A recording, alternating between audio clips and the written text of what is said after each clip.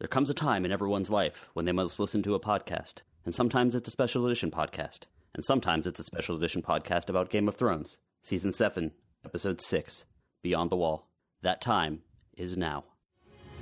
Real talk, down low. I needed to do this song. I'm a nerd. It's a big secret, but I'm a nerd.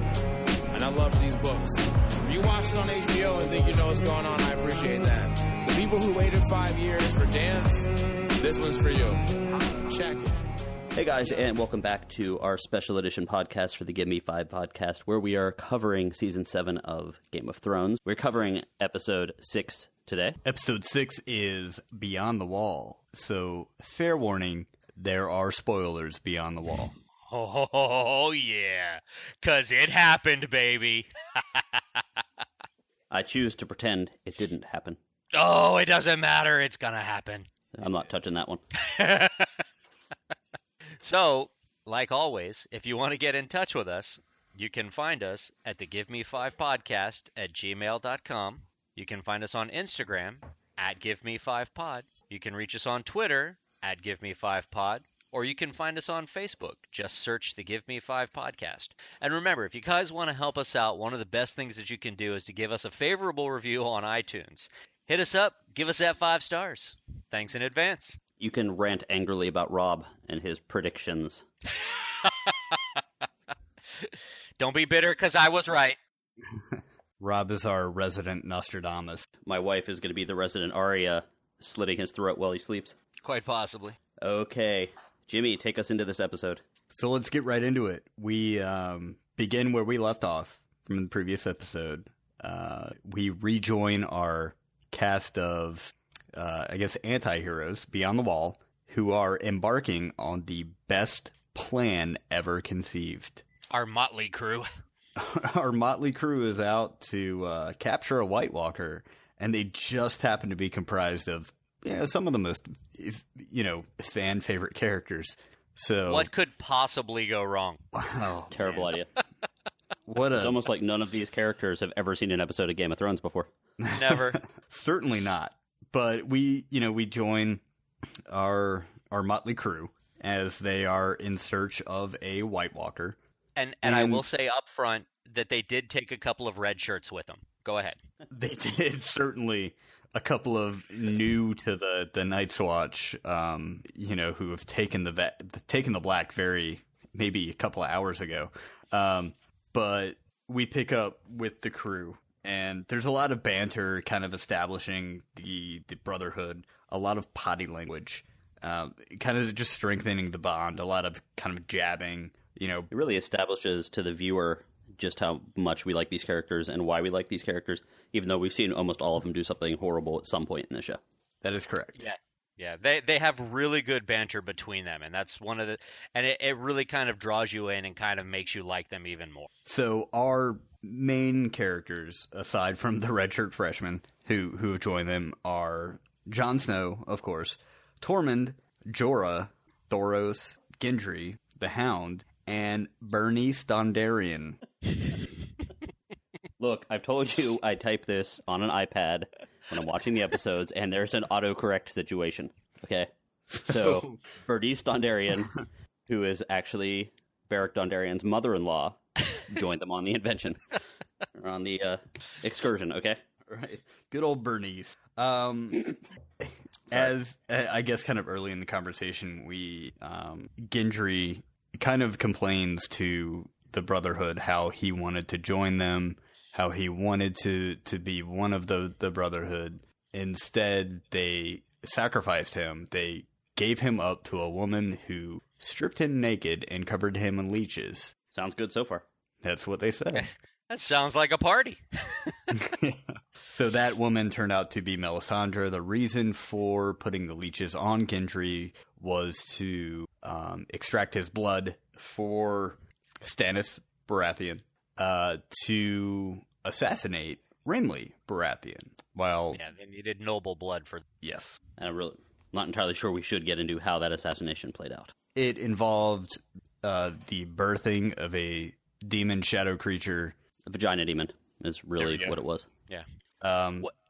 And in this show, I gotta admit, with all the strange crap that has happened in this show, that was one of the odder moments. That was. Yeah, I think so. You know, not that the incest stuff isn't weird or anything, but there's That the demon wasn't a reoccurring character. that would require a lot of pain on a certain character's part. Anyway, move on. Yeah, so some of the banter, you know, we establish, it really just kind of builds relationships, and it takes a little while for it to happen. There's a scene where John is speaking with Jorah Mormont, and John tries to give Longclaw to Jorah, as they haven't had much interaction previous to this, but John did have a lot of interaction with Jorah's father, and that sword was given to John by Jorah's father. So, you know, John says, "Here, take it. You're the rightful owner of this sword. I've had the pommel fashioned into a wolf instead of a bear, which the bear represents Bear Island, which is where the House Mormont is seated. Resides. But This is yet another thing Rob kind of Nostradamus last week. Yeah, I'm really glad that they went back and addressed that, because as you know, the last episode, I had a big problem with the fact that Jorah just kind of like ignored that it was there and nobody said anything about it. I was like, what? You mean he doesn't recognize his sword? I know he recognizes that sword, even if it's got a wolf on the pommel instead of the bear. You know, I just didn't like that they didn't say anything about it. But here we've got where John acknowledges, hey, this is your sword. And he gives it to Jorah, and Jorah kind of takes it for a second, and he's like, no, you know, my father gave it to you, and he kind of feels like he turned his back on his family, so he gives it back to Jon. So Jon gets to keep the sword. yeah, Jorah feels like he brought shame to House Mormont, and while, you know, I know you were unhappy that they didn't address it the last episode, it kind of makes sense now, because I feel like Jorah didn't want to address it. He was ashamed, yeah, and I like that they said something about it. Just, you know, Yeah, I like that they addressed it at least. I was like, oh, great. We've got Jon Snow. He's going to go unarmed into combat with the White Walkers. Well, it definitely organically built the rapport between them. It wasn't just random conversation as they were wandering through the winter wonderland outside the wall. It was definitely just, it really, it was a conversation that reminded you of the past, brought the characters closer together, and made you like the characters more. So continuing, where are we? Okay. So now we are back in Winterfell, and Arya is talking to Sansa, and the conversation is getting heated, getting kind of unpleasant between the two of those. I really don't like where it's going with them. Yeah. I'm still thinking there's going to be some sort of twist here. I'm thinking that all the conversation Arya's had about knowing that when people are lying, she should, unless she herself is lying, she should be able to tell that Sansa is telling the truth about being forced. There's a lot of hints that might actually be the case. So she tells a cool story about how she watched people practicing bow and arrow or archery, and she snuck down and after they were gone and was practicing herself, and she kept on running back and getting this one arrow and shooting it, and finally got a bullseye or finally hit the target and heard clapping, and it was her father, which is a really kind of cool story. But yeah, she got the applause, and she had to do it kind of in secret because, you know, it's not appropriate. Yeah, I totally just did air quotes, and nobody's here to watch that. It's not appropriate for girls to be practicing the arts of war, basically. And she found this bow and arrow that had been left out, and she's telling Sansa about this story, and she found the bow and arrow that had been left out. So she just spent a long time playing with it and just shooting this one arrow that was left with it. And she hit the target, and somebody applauded because they were watching silently behind her. And at the end of that conversation, Arya kind of turns to Sansa, and this is where we get the confrontation about the letter that she had found in Littlefinger's possession, who Littlefinger kind of set her up with. I'm still hoping that Sansa knows Littlefinger's playing her, but I kind of get the feeling that she's being played, because Littlefinger's really good at this. And I hate it, because I really like Arya, but I think she's being played. Anyway, she confronts Sansa about the letter that she wrote to Robb Stark when he was still alive about the beheading of his father and how he should come to King's Landing and forgive them and bend the knee to her dear Joffrey. Dear Joffrey. Yeah. Yeah, She and gets you know she tries to tell Arya that she was forced to ride it, and Arya's not, Yeah, that and gets pretty aggressive about it too. yeah, that dagger that she, that card she keeps pulling with the Dear Joffrey really is just kind of inexcusable, unforgivable to Arya. So more on those two later. We have an interesting conversation back beyond the wall between Tormund and the Hound. The Hound is the anti-Rob. He is the anti-Rob. The Hound hates gingers. He kind of is. The Hound lets all of us know that he hates gingers. And Rob stopped watching right there, so he's going to sign out and not talk about the rest of the episode. Like, I can't do it. I have no idea what happened next. I was like, what? Screw this. Tormund said, hey, we're touched by fire. And that's kind of a jab at the Hound, as he still has his issues with fire, obviously. Yeah, because he says, kind of like you. Kind of like you. And that kind of irritated I read that a little less about the scarring from the fire and a little more from the looking into the fire at the time. Oh, no. Oh, no, I think it definitely meant he was burned. Correct, but So, what did he say? Did you fall into the fire? No, I was pushed. And we have some funny conversation, of course, between those two. We're going to how Tormund kind of claims he's with Brienne of Tarth, the big woman. We're going to have massive babies. Monsters that will conquer the world. And the Hound's like, wait, you're with Brienne of Tarth? And Tormund says, well, not yet. Which I just thought. But you know her? Yeah. But, tell me more. Can you put in a good word for me? Yeah. Can I use you as a reference? beat my ass and push me off a mountain. Yeah. So, it's really funny conversation until, we get to kind of the serious conversation with Bernice Dondarrion discussing death and life, and that he's fighting for life, and the enemy is death, and he always wins. And he basically says that death is the ever-present enemy and death always wins, but it's still important that we fight. We still have to fight. And Jon kind of remembers back to his induction into the Night's Watch, and remembers about being the shield that guards the realms of men. And Beric kind of is like, yeah, that's right. That's kind of what we are. We cut back to Dragonstone, where Dany and Tyrion are talking about Jon Snow deciding to be a hero, and Dany saying, look, I don't really want people I know to become heroes because they do stupid things and get themselves killed. And says she's happy that Tyrion isn't a hero, but does refer to him as brave. And it's kind of back to that wishy-washy thing where sometimes she's happy with Tyrion as a Lannister, and then a few seconds later she's not happy. And there's some conversation about Cersei possibly setting a trap for Daenerys. I think this is also the part where Tyrion kind of tries to talk to Dany about the unnecessary burning down of the Tarleys. Yes. And Cersei is having and Dany is having absolutely none of it. She's like, no, that was my choice. I gave them a choice. It had to be done.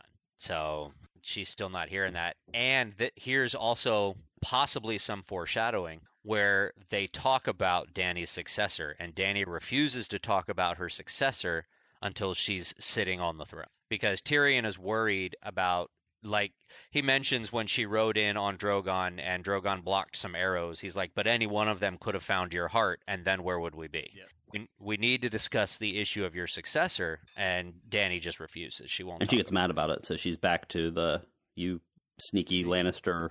You're trying to kill me kind of thing. And her temper. Yeah. And that could be a little bit of foreshadowing. I'm not sure. I guess but we'll see. We'll see how that goes. And then we're back outside the wall. Our band of heroes, and holy crap, it's a zombear. It is a zombie. It is! But how unsettling was that scene? I don't know if you guys have experienced a snowstorm like that, where maybe you're driving and you cannot see, and you know how dangerous the road is ahead of you. No, but I have experienced a zombear. Awesome. Oh, man. And for those who are counting, this is where we lose our first red shirt ensign. Thank you, Star Trek. Rest in peace, red shirt number 1. Rest in peace, extra number 450,000. But there's this zombear, this zombie polar bear comes out of the blinding snowstorm and proceeds to take down one of our red shirts, as we will now refer to them, and just really goes on the attack. And when we think the Hound is going to he's frozen again by fear as Beric Dondarrion hits the bear with his fire sword, and the bear catches on fire. Lights the bear up like a candle. Yep.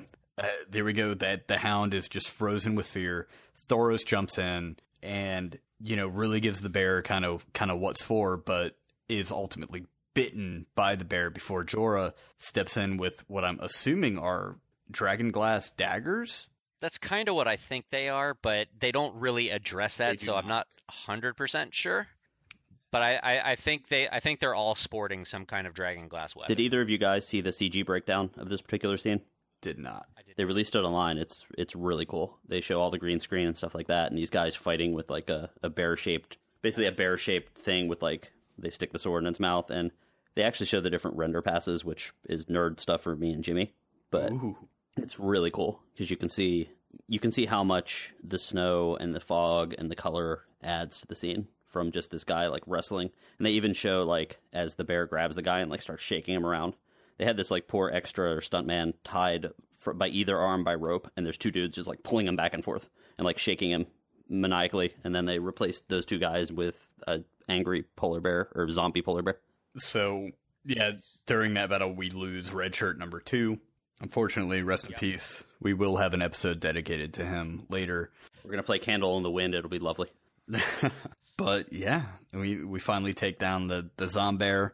We've got an injured Thoros, and it really doesn't look good for him. He's bleeding pretty profusely. Bleeding bad. And it looks like the only option is to cauterize that wound. Hey, Hound, watch this. Check this out, man. So Beric Dondarrion takes his fire sword and he cauterizes Thoros' wounds. And you think, maybe he's going to be okay. Maybe. But I guess we'll find out. I hope, because I've just started to remember his name. He's very Rasputin-like to me. So after all the excitement there, we flash back to Winterfell. We're starting to jump around a lot. They've only got one episode left, and we're just jumping around now. But we've got back to Winterfell, and Sansa and Littlefinger are talking about our guild just started a new raid, and that's what caused Rob's phone to go off. Nice. I'll have to get on and do that later. And Sansa and Littlefinger are talking, and Sansa's concerned about the letter that Arya has in her possession that she got from Littlefinger, no less. And she kind of hints that she's worried about what the nobles who are following Jon would do if they found out. And it becomes very obvious that Littlefinger is trying to drive a wedge between Sansa and Arya. And I'm concerned that he's succeeding. I hope he's not, because I want somebody to stab him, perhaps in the back, because that would be justice. I just think that Littlefinger's story is almost done. I really hope so. He's getting just to the point where you can't even justify his actions anymore. I mean, he's just so weaselly. I know we've used that word so many times, but I don't think there's a better way to describe him. I can't stand it anymore. Well, unless the end game for the whole show is him ending up on the Iron Throne. His story has to be done soon. Oh my gosh, I would. Right in the streets. I mean, look, I would burn all of my copies of this show. I mean, look, I don't think they can do that because they've had bad endings before, and you can say what you want about the Sopranos ending. A lot of people said it was bad. They're not going to have a payoff where one of the villains who has disappeared for long periods of time, who hasn't really done much of anything other than set things off and then slink back into the shadows. So I'm really thinking his story might be done this season. Just a guess. Perhaps. I know nothing beyond that. Well, back to more conversation, more kind of relationship building. Jorah and Thoros kind of make up the caboose of our trek after our zombear attack. And Thoros does not look very well. He's not holding up. But Jorah asks Thoros, he says, how drunk were you when you stormed the breach? And Thoros looks at him and he says, I don't remember storming the breach, which I thought was just a genuinely funny moment. And Jorah goes on to compliment Thoros and says, my father saw you and he said that you were the bravest man he's ever seen. And Thoros tells him what? He was like, you mean the drunkest? Because that line actually made me laugh. I thought that was really cute. It was cute. I mean, it was funny. It was genuinely funny. I'm looking up the Siege of Pike because I was wondering if that's something we had seen, but it is not. No, it was 9 years before the War of the Five Kings. So we finally see our first shot of the White Walkers, and that's Jon and Tormund. They look down into a crag and see the White Walkers marching single file. I wanted to say single fire because we cut to a shot where our motley crew has set up a trap for the White Walkers. They've set up a fire in the middle of kind of this crag, and the White Walkers approach it, and they look very confused, as confused as the dead can be. And our guys just jump out from the shadows and just charge, these undead minions, and just go. At this point, I just put my head in my hands, and I just went, oh, I can't watch. What's gonna go wrong here? Yeah, but they do okay. Jon turns the Knight Captain into a White Walker slushie, and my word, it was. I stole it. I'm sorry, but and then we receive convenient plot device number 1. Yes, that if you kill the one who turned the White Walkers, then those White Walkers will also perish. Well, that wasn't the convenient plot device. The convenient plot device was they killed the White Walker. Oh, and there's one all left. Of the Whites died, and there's magically one left. It's like, wait a minute. No, hold on.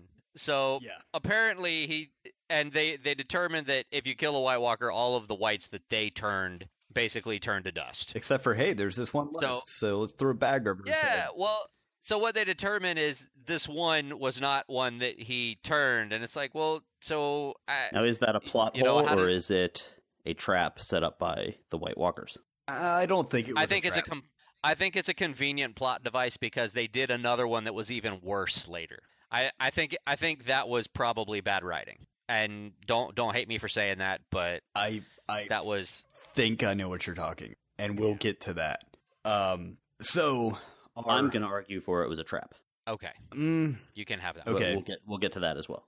We'll move beyond that. So after our crew takes down this one surviving White Walker, they throw a burlap sack over his head. They tackle him. The Hound jumps on him, and he lets out this ear-piercing scream. Exactly.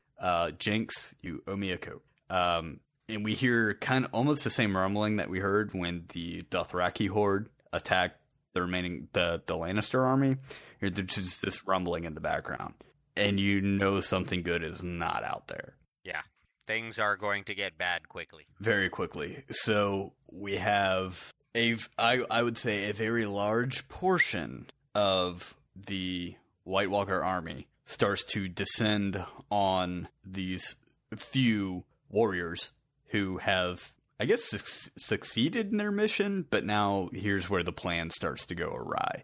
Jon turns to Gendry and says, you need to run back to the wall, and you need to run back to Eastwatch and tell the Maester, send a raven, because you're the fastest one here. Now, I think that's true, but also Gendry being the last in the bloodline of Robert Baratheon, I think that also might have something to do with it.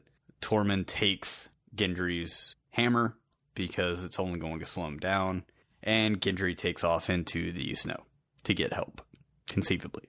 Yeah, and this is the first time in this episode where I was like, wait a minute, how's the whole time lapse thing? Kind of, I started to question at this point, but because it seems like it's just a few hours, but yeah, even modest, and even the producer said it would probably about 5 days. So you really have to determine. There's a lot of things, one, them freezing to death.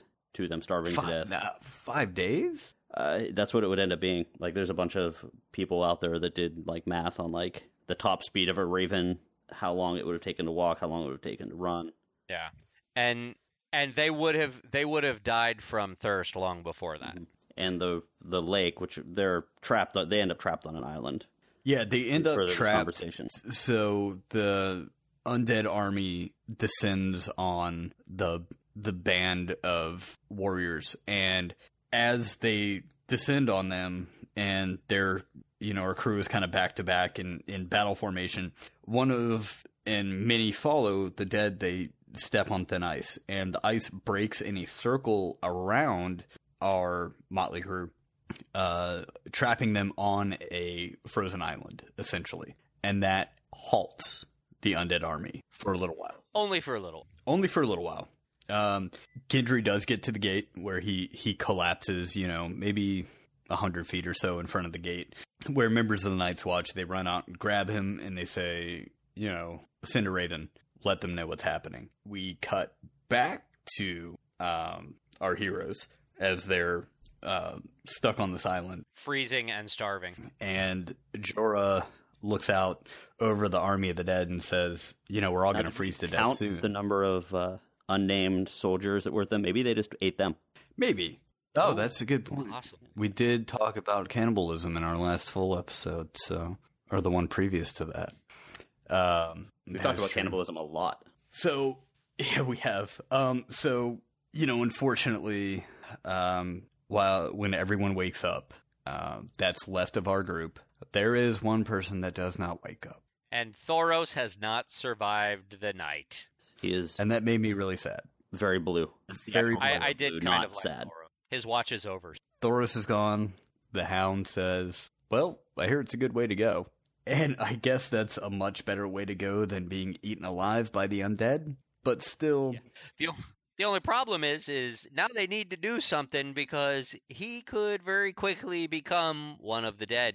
He could. So they burn the body. They burn poor Thoros. Beric Dondarrion gives a pretty touching send-off. And the Hound, here we go with the fire again, can't bring himself to look. So, the conversation, and I guess what was on everyone's mind is, well, your priest is dead. You're in your last life, buddy. To Beric Dondarrion, which is where they kind of readdress the whole. Well, if you kill the White Walker, all the creatures it turns die too. So let's go kill the Night King. Yeah, because that sounds like a fantastic plan. Yeah. Granted, that's exactly what they need to do. However, the whole I'm just going to charge out there and kill him. That's how that's going to work. I'm just going to run through this mosh pit of the undead. Yeah, the lake is completely surrounded by the undead. Most of it, the ice is broken but freezing again, and they're kind of off in the distance. Anyway, let us go back to King's... well, not really King's Landing. Let us go back to Winterfell. Where a letter from King's Landing comfortable arrived. Way more comfortable than in a frozen island in the middle of a lake. Mm-hmm. So Sansa gets an invite to King's Landing to speak to Cersei, and it's almost as if she's back to terrible decision-making, Sansa. But, where Brienne's like, look, you can't go. And Sansa's like, well, should Brienne go? And she's like, well, I'm supposed to be guarding you. And they send her off.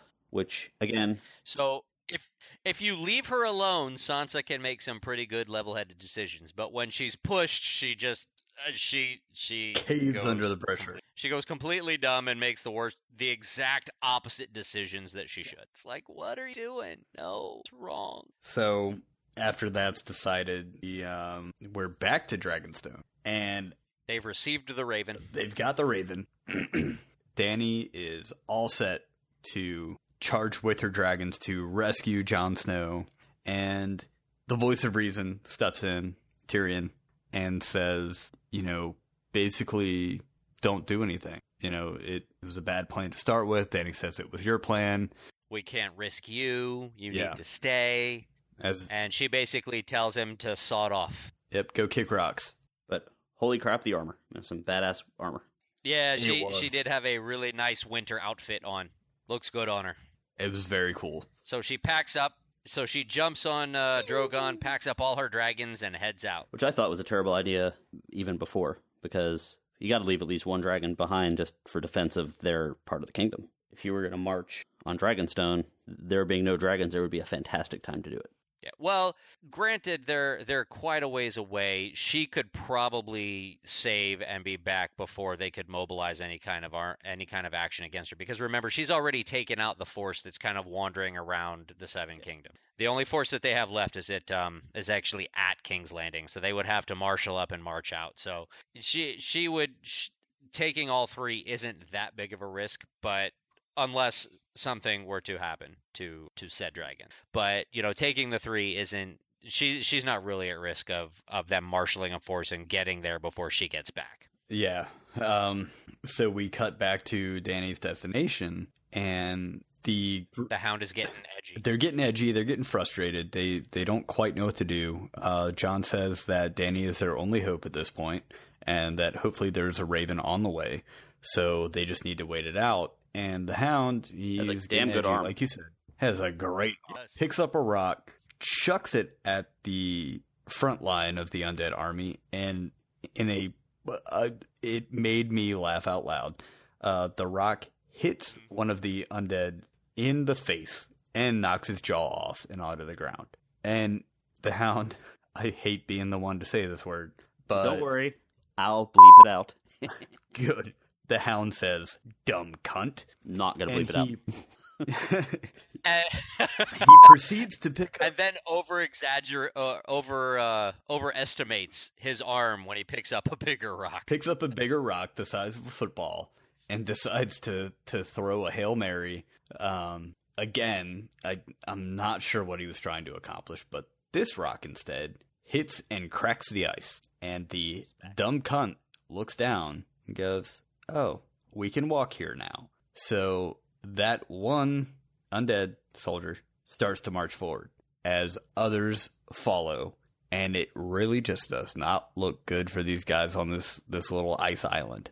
Yeah, it's a slow march that turns into a gradual flood, and things are not going to go well. And we see, I think, our third and last redshirt ensign go down at this point.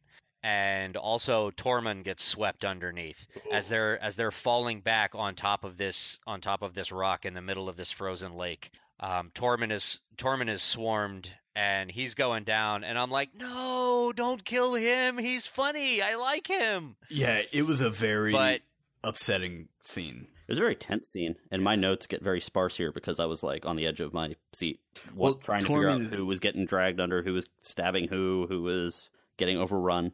You see this genuine look of fear and panic in Tormund's eyes, and I think that's the first time you see it from him. He's screaming, "Help me, help me." And it just goes, oh, there we go, another fan favorite. I was already preparing myself for Tormund to be pulled under the ice, but who saves the man that was kissed by fire? The Hound. Who was kissed by fire himself. Yeah. So the Hound, I'm air quoting, saves Tormund. Because he just kind of pulls Tormund from certain death into the jaws of awaiting death. Yeah, the small circle. And we climb up on top of this rock, and Jon reaches the back and looks over the ledge. It's probably about, 8 feet from the surface of the water at this point as they climb. It's kind of like a escalating cliff, and then there's like a drop-off. But he gets to the edge of the drop-off and looks down, and it's just a sea of walkers. And they're starting to climb on top of each other to get up the cliff. Yeah, we lose another red shirt in the process, who this one very quickly turns into a White Walker. And he's looking back up at Jon. He's, dead and very angry. And here we have Jon, again brooding off of a cliff, but this time a very small cliff, very small icy cliff. Before he turns around, he bumps into Tormund, acknowledges that he's there, goes back to swinging his sword around, and we have another one of those moments, like just before in the Battle of the Bastards, just before Jon is saved by the Knights of the Vale. It doesn't look good, and then somebody want to say what happens next? Here comes the cavalry. The cavalry has and we get some more gratuitous dragon action. I was just about to say that. So the dragons fly in, they torch all of the White Walkers, or the whites. They melt the lake again.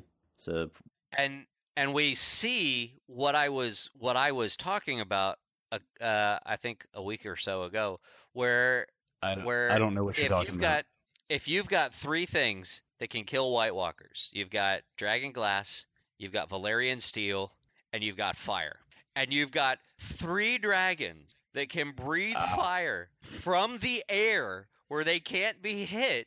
It's gonna be a rout. The White Walkers are no threat.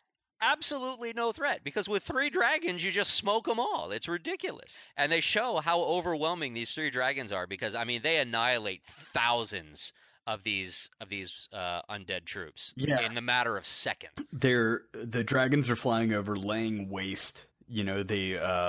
Drogon lands, and he's kind of saving the band that's left, and everyone jumps onto Drogon's back, except for Berserker Jon Snow, who decides that he's just going to continue to cut through the forces of the dead.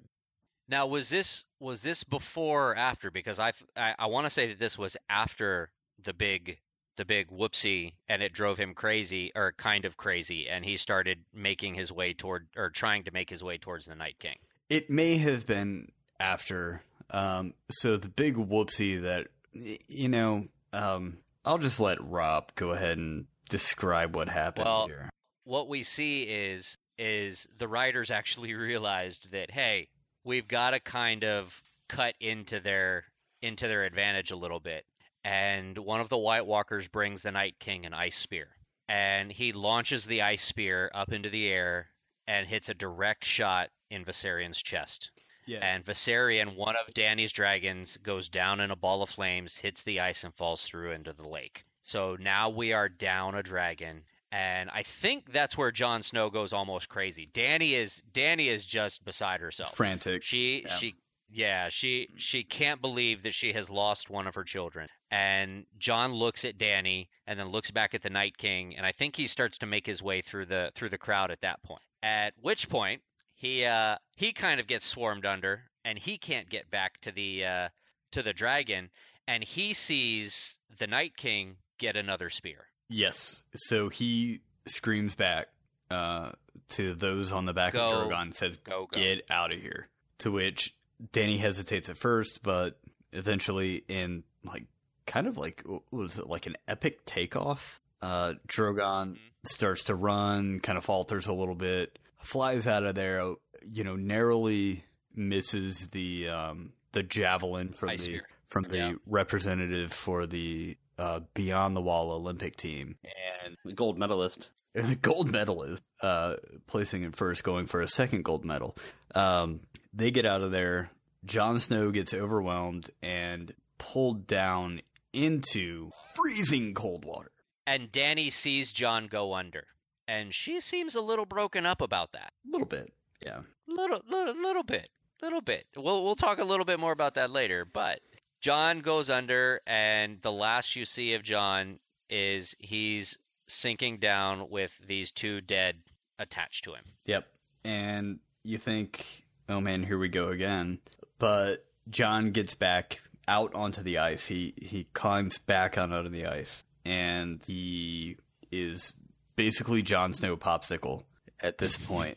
And he stumbles out. Jon Snow cone? Hey. Oh, well done, sir. Can you add a rim shot there for yourself? So Jon stumbles out. He's frozen, and he can barely move. And you think, where's this going to go? He turns to face the army because they notice him climbing out of this hole in the ground, and he turns to face them. He kind of limply puts his sword in the direction. He can't even lift his sword at this. And then somebody from the like a horse comes riding by with a swinging ball of fire and knocking people out of the way. Convenient plot device number 2. I don't Uncle have a problem with that one, because I didn't either. He has always been in the shadows because he literally has nothing else to do. He's stuck outside of the wall by himself. And I'm like, what? My whole thing is what the hell has he been doing this whole time? He's just been kind of sitting there watching this whole thing go down and not doing nothing. And at this point, he just kind of rides in out of nowhere. The White Walkers didn't even know he was there, and he just kind of rides. I was like, come on, what? That seems a little too convenient that he shows up right now at this very moment. I'm like, no, stop. But he does. And now we don't have to worry about it anymore. Yeah, he shows up. He's badass. He's swinging his little, fireball. He's hitting all the White Walkers in the head. He stops like one at of those Jon things Snow. that you do at church with the incense. That's what I was thinking, but I don't know the name of it. But he stops at Jon, hops off his horse, and says, ride for the pass, or get out of here. And Jon says, well, come with me. And if you guys remember back to the past, Benjen Stark is his progression to a White Walker was halted about halfway through. So the wall's magic prevents him from crossing the wall. So he can't go with Jon. So he basically says, you owe me one leg. Turns to face the undead army, gets taken down, sacrifices himself for Jon, and Jon rides back to... This is not the first time that Benjen has come in and saved the day. He did come in and save Bran and Mira earlier on, and in doing so, he said something about the Three-Eyed Raven told me that I needed to come here. So it's entirely possible that that same thing could happen again, especially considering that Bran is now the Three-Eyed Raven. So there is some precedence there. Yes. Okay. So after Jon is rescued by Benjen, he rides off on his horse, and we flash to Eastwatch, where we see Daenerys standing on top of the wall, just looking out over the forest. And she seems really distraught. And one of her advisors, I think it might be Jorah, comes up and says, Your Highness, we have to go. We need to get back. We've been gone too long. And she's like, yeah, I guess we do need to go, but I don't. And you kind of get the feeling that she doesn't want to go. She's waiting for something, and she's kind of waiting to see if Jon is going to come riding out of the forest. And at that point, I kind of got the feeling that she's a little bit more broken up about losing Jon than she is about the dragon. Now, she's completely distraught about the dragon, but I'm getting a little bit more from her in the way of feelings for Jon Snow at this point. So we'll see what happens there. But Jon Snow comes out. She's completely relieved, and they go down to grab him, and we flash to winter, where we find Sansa snooping around Arya's bedroom, looking for something, perhaps the note, and she looks underneath Arya's bed and finds a suitcase full of... nicely folded masks. Nicely folded masks. Faces! Yes. And she, at that point, is really confused, doesn't know what's going on. Arya walks in behind her, gives this speech, essentially saying that, I can be you. I've always wondered what it's like to wear those pretty dresses. I can be you at any time. Flashes the dagger given to her by Bran via Littlefinger and hands it to Sansa. The dagger has switched hands again. I just think Bran knows too much, and he knows who he needed to give it to and who it needed to go to and what the path was going to take. But again, this whole scene makes me question the whole Arya story. Makes me question the possibility that she's playing Littlefinger and Sansa, and she's playing the role that she thinks Littlefinger thinks that she's supposed to play, because she's doing this, and I'm like, she has no idea that he's playing. I mean, I just get that feeling. Mm-hmm. You know what I mean? But maybe Arya's putting the dagger in the hand of Sansa to kill Littlefinger with. I guess we'll see. You're right. So we cut back to. Jon Snow is on a ship, and Dany is vigilant at his side and sees Jon Snow shirtless and sees his wounds. And that, in my mind, kind of confirms that, Dany sees that, yes, Jon actually did take a dagger to the heart, kind of confirms her suspicions and the real story of what happened. When Jon wakes up, he apologizes for everything. He wishes he could take it all back, the whole foiled plan, and although they were successful in extracting a White Walker. Yes, and this was the part where I actually misheard one of the lines, and I was like, oh, I can't believe she said that. Oh my gosh. Because as we're watching this scene, Jon calls her Dany, And she says, the last person that called me, that was my brother. I don't know how I feel about that. To which I say, the last person that called her Danny was me and you. Yeah. That's right. But she doesn't know. We'll just continue. But John says, well, how about my queen? And she kind of stops for a second and she looks at him and he makes a joke about, I'd bend the knee, but, I'm kind of laid up and I can't really move all that well. And she says, well, what about your subjects? And, to which he says, they'll come to see you as I have, basically. And at that point, Danny says something that I misheard, because what Danny says is, I hope I deserve it. And John says, and I don't remember what John says, but when Danny said that, what I thought she said was, I don't need another servant. And I was like, oh, she's going to ask him to be her king. And I got all excited about that. And then I watched the line again, and I was like, oh, I like my line better. Yeah, so, Danny and John come to this resolution. They hold hands, and that's kind of long. Yeah, kind of the end of our scene. And you think the episode's over, but you see chains stretching out. And those chains are... You do. Those chains are being held... Back at the lake. And pulled back at beyond the wall. Those chains are being held and pulled by White Walkers under the command of the Night King. And they're pulling something out of the lake. Yeah, on the other end of those chains are Viserion. They have just dredged up the dead dragon from the bottom of the lake. I got 2 words for you. Zombie dragon. Unfortunate. And I've got 2 words for Rob. F you. So in our show notes, Greg writes, Rob was right. I hate Rob. Admittedly, I write that at the end of every show note.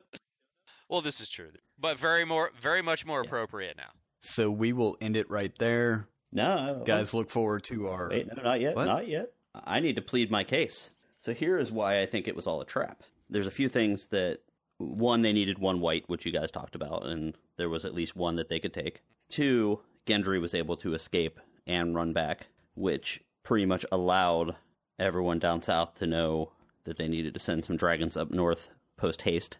And the also the fact that they had the spears, which were basically there to kill dragons, and they had brought chains along with them. So I think that the whole thing was a setup. And since and there's a couple other things that led me to believe that this stuff was going to happen. As soon as I saw the zombie polar bear, I was like, okay, this is the writers and directors and showrunners reminding you that animals can also be turned. Like, we've seen the horses, but like as soon as I saw that, I'm like, oh crap, the dragons are screwed. Like, that's the first thing I thought, because we've seen the White Walkers on horses, so we do know that animals can be turned, but we've seen them on the horses so much that it's almost like it's a kind of an extension of the White Walker more than something on its own. So that was one of the reasons I was like, crap. But they've also done a lot of talking about time travel involving Bran and the White King and Bran having some sort of connection. And, where one of them is cut off the other one's sight, where one of them is able to see through the other one's eyes, all that kind of stuff. And there's a really big part of me that thinks that connection, if they're not the same person, then it did somehow allow them to know what was going on and allow the White King to be like, look, I got to get these dragons or else I'm never going to get past the wall. So that's why I don't think it was poor writing. I think it was actually really good writing. Okay, I'll give you that, but I'm not giving up on the Benjen one because I think that was total crap. Okay, I'll give you the not giving me the Benjen one. But I can't wait for next week. And I'm so bummed that we only have 1 episode left this season. Yeah. And then we'll have to wait a year for the next. All right, guys, so that ends our recap of episode 6 of season 7. Thank you guys for spending some time with us. We will next week, in lieu of doing our regular episode, we will dive deeper into the season finale of season 7 for Game of Thrones. So hopefully you guys will join us through that. Hopefully you guys catch up on it. And hopefully it's a good episode. So thanks again for joining us, guys. Do check us out on social media. Greg, take it away. Yeah, remember, if you want to help us out, all you got to do, go on iTunes, go on whatever podcast provider you are listening to us on, and give us a review. Remember, I hate Rob. It can happen to your fam or you all alone. We go big, we go home, we play this Game of Thrones.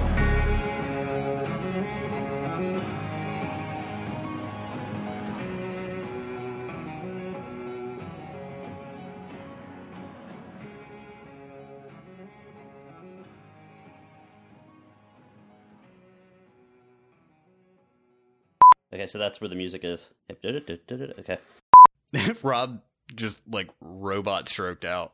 Yeah, I know. It's like Powered down. come back. Bernice Dondarrion. Wonder if he knows he's been kicked. He might still be talking. Oh, there he is. Hello? There you Welcome are. back. What the hell just happened? You robot stroked out. You were just like, I know. It said I was kicked from the podcast. You were. I was like, you motherfuckers. Would totally be like that WWE Royal Rumble where the first guy in slides out under the ring and then hides under the ring for the whole Royal Rumble and then comes back in at the last second to throw the remaining guy over the top rope and win. And it's like, what? Who was This is that? garbage. I think it's happened a couple of times. Oh, we're talking about something real. Game of Thrones, not WWE.